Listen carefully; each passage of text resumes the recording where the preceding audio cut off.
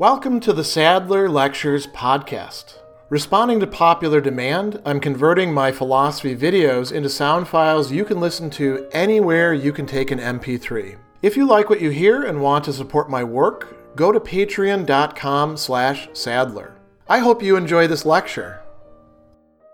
Chapter 7 of Aristotle's Categories is devoted to quite a lot of discussion of one very important category, which we translate as relation. In the Greek, it's pros t, and pros is a pronoun, and t, of course, is sort of an indeterminate thing, in relation to whatever. So I am, looking at this book, the looking is in relation to this book. Or if I am in the position of lecturer right now, and you're in the position of audience and lecturer are what we call correlative terms. So if you say the audience, you can say, well, the audience of what, right? The audience of a show, the audience of a podcast, the audience of a video, the audience of some guy getting up on the proverbial soapbox in the middle of town and ranting and raving. Each one of those is a term that would be in relation to the audience, and the audience would also be in relation to that term. Those are what we call correlatives, and we'll talk about that in just a moment. First, we want to think about, well, what does it mean to actually talk about something as being a relative, and we can talk in terms of relative terms, that is, linguistic units that are signifying something relative, or we can think of something being relative, its very being, what it is for it to be what it is, being relative. And Aristotle characterizes this early on and really consistently throughout this entire chapter in two complementary ways. So the one is talking about being of another. And so it's what we call the genitive case. We don't really have this in English. The closest thing that we would say is the possessive case, and we use that we signify that with the apostrophe S, so-and-so's father, right? That would be along those sort of lines. But to be of another, to be from another, to derive from another, the team's mascot, right? The mascot is the mascot of a team. And presumably, sometime way back in the team's antiquity, somebody decided that it would be the Bulldogs rather than the Bullets, rather than the Bombers, right? So that's one way of thinking about this of relation that we talk about in terms of the genitive case in Greek. Heteru enai, to be of another, to be from another, to be in relation to another. Then we have something what we could call, more strictly speaking, being in relation to another, pros heteron. Heteron is just, something else, right, or another, and we have that pros there. So Aristotle is saying it's not always going to be signified in exactly the same way. We have to do a little bit of mental analysis from time to time in order to pick out relative terms. And it's important to be able to recognize relative terms and not to mix them up with other things, other categories like that of substance or that of quantity or that of quality, because when we do that, we wind up in all sorts of metaphysical and logical predicaments and confusions. So it's important to get this down. Now, I want to bring up a few points that will be discussed at greater length in some other videos. Aristotle talks about all relatives by their very nature having correlatives, that is, things that are in relation to them. This is unavoidable because you can't really have a relative term without having a correlative. And when we look at some of the relative terms, we'll see why this is the case. Not all relative terms have contraries. Some of them do. Aristotle uses an example here that's probably going to be a bit confusing, namely that of virtue and vice, in part because virtue and vice are also going to get talked about in the category of quality. Here he's thinking about them in terms of habit as habit. We'll get to that in a moment. Some admit of degrees. So if we use, for example, greater or same or similar, you can say that two things are more similar to each other than they are to something else, or that they're less similar. So, for example, I go back to my frequent use of chalk. These three pieces of chalk are more similar to each other than this piece of chalk. Why? Because these pieces of chalk are actually longer, and this one's been used quite a bit for writing, so it's a little bit shorter. And it also has some rounded edges, too. Now, that said, these two pieces of chalk are more similar to each other than this shorter piece of chalk is. That one would actually be more similar to this piece of chalk here. You get the idea. We can speak in terms of degrees of a more and less. We can do this with other things as well, but this doesn't work for every single relative term. Neither does contraries work for every single relative term, but all of them will indeed have correlatives. So now let's look at some of the examples that Aristotle is going to use. So double, right? Why is double a relative term? Well, double of what? You could say, that this is a double piece of chalk. That's a weird way of talking about it. It's probably stricter, or more rigorous to say there are two pieces of chalk here. Perhaps they actually came from a single piece that I broke. And I can say, well, I doubled it. I doubled the amount of chalk pieces, but I didn't actually double the amount of chalk. And, so we see that this is a term that requires us to relate it to something else. Double of what? This tie, if I fold it double now, there's twice as many fabric pieces, right? We could go on and on and on with examples of that,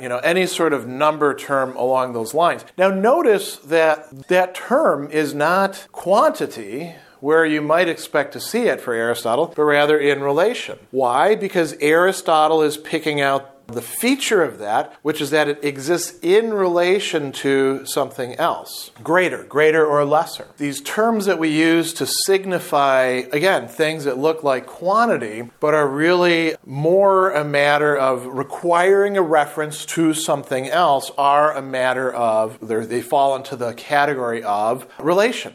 So greater, right? Greater than what? This is where, interestingly, we run into problems. If we talk about bigger and smaller, right? A hill is bigger than a human being, but much smaller than a continent, right? You can only specify these terms by bringing up something else. Same or similar, or anything else along those lines, like dissimilar, unlike, like. Those require a reference to what the thing is actually like. A great example of this, if we get away from visual examples, think about describing tastes. Notoriously difficult to do, quite subjective, and as we're finding out, some of it's kind of made up on the fly, right? You swig some wine and you say, oh, I taste oak and leather and, the cologne that my friend's parent used to wear back in 1986. So that's getting very subjective, right? But you get the idea. If you're saying that it's like those sorts of things, then you have to specify. You can't just say, well, it's like, and then just leave ... after that, because it's not like anything then, right? If you think about other flavor profiles, like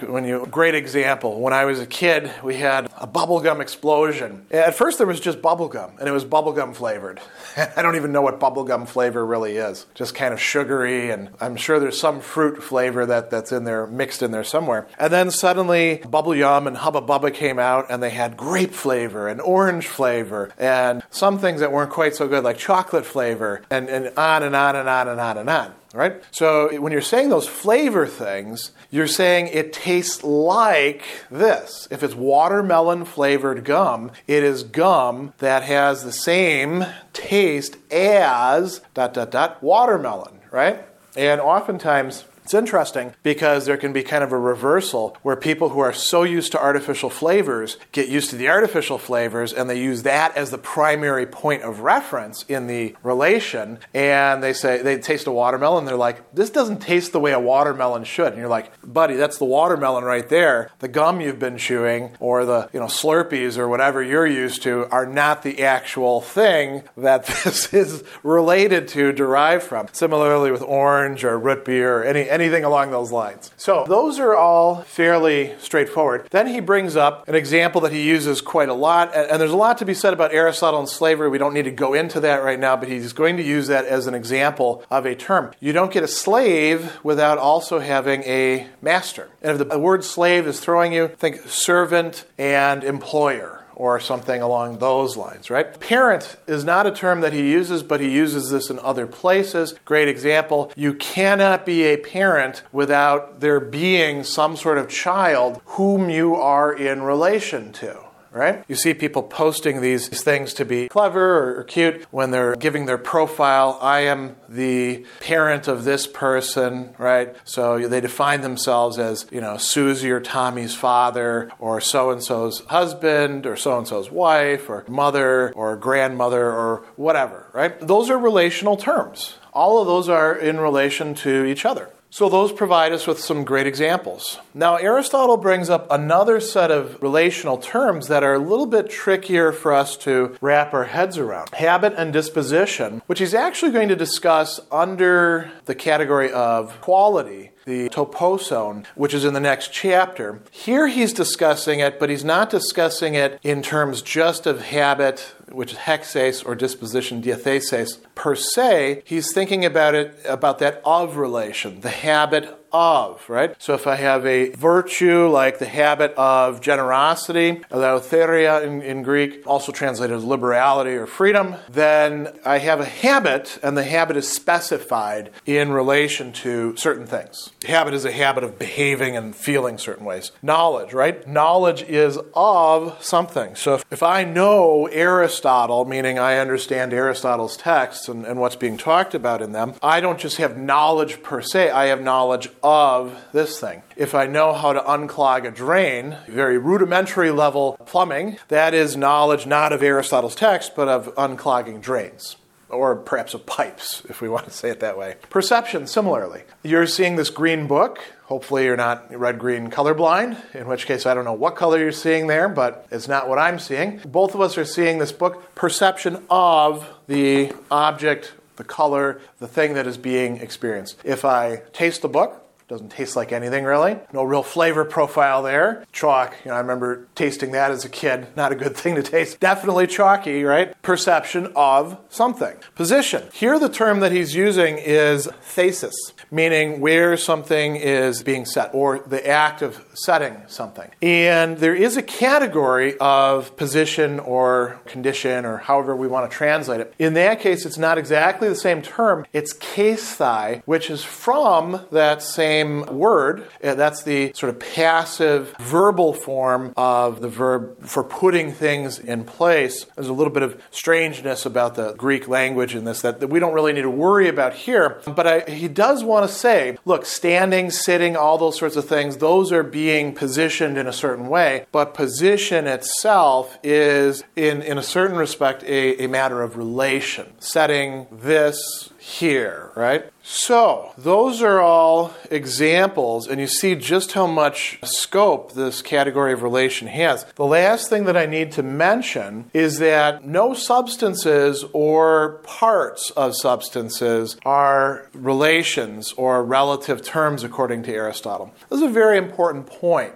The relationship between, say teacher and student, where you can't have a teacher without a student, or you can't have a student without a teacher, is not the same thing as the relationship between hand or head, to use the examples that Aristotle brings up, and the substance, human being. Aristotle gives you some explanation of this. Basically, what it comes down to, what we'll say at this point, is that the thing is a substance, and it's not being defined as hand just in relation to me. It doesn't exist as a hand only in relation to me. Now, of course, if you cut off the hand, it's no longer acting as a hand, as an organ of this body. It'll die, it'll turn into stuff. But it still remains hand if we ask about, well, what is this thing? What is it for it to be what it is? Hand is essential to it, or part of its substance. Now, the hand, of course, can be in relation to other things. I can put my hand into my pocket. That's really more of a matter of position, though, or actually even more similar to is armed, is shod, than it is relation. The hand, of course, can be involved in perception, in which case we're not considering it so much as hand, but considering it as the organ of touch. So, all of these are things to keep in mind as we look at the category of relation in Chapter 7. Special thanks to all of my Patreon supporters for making this podcast possible.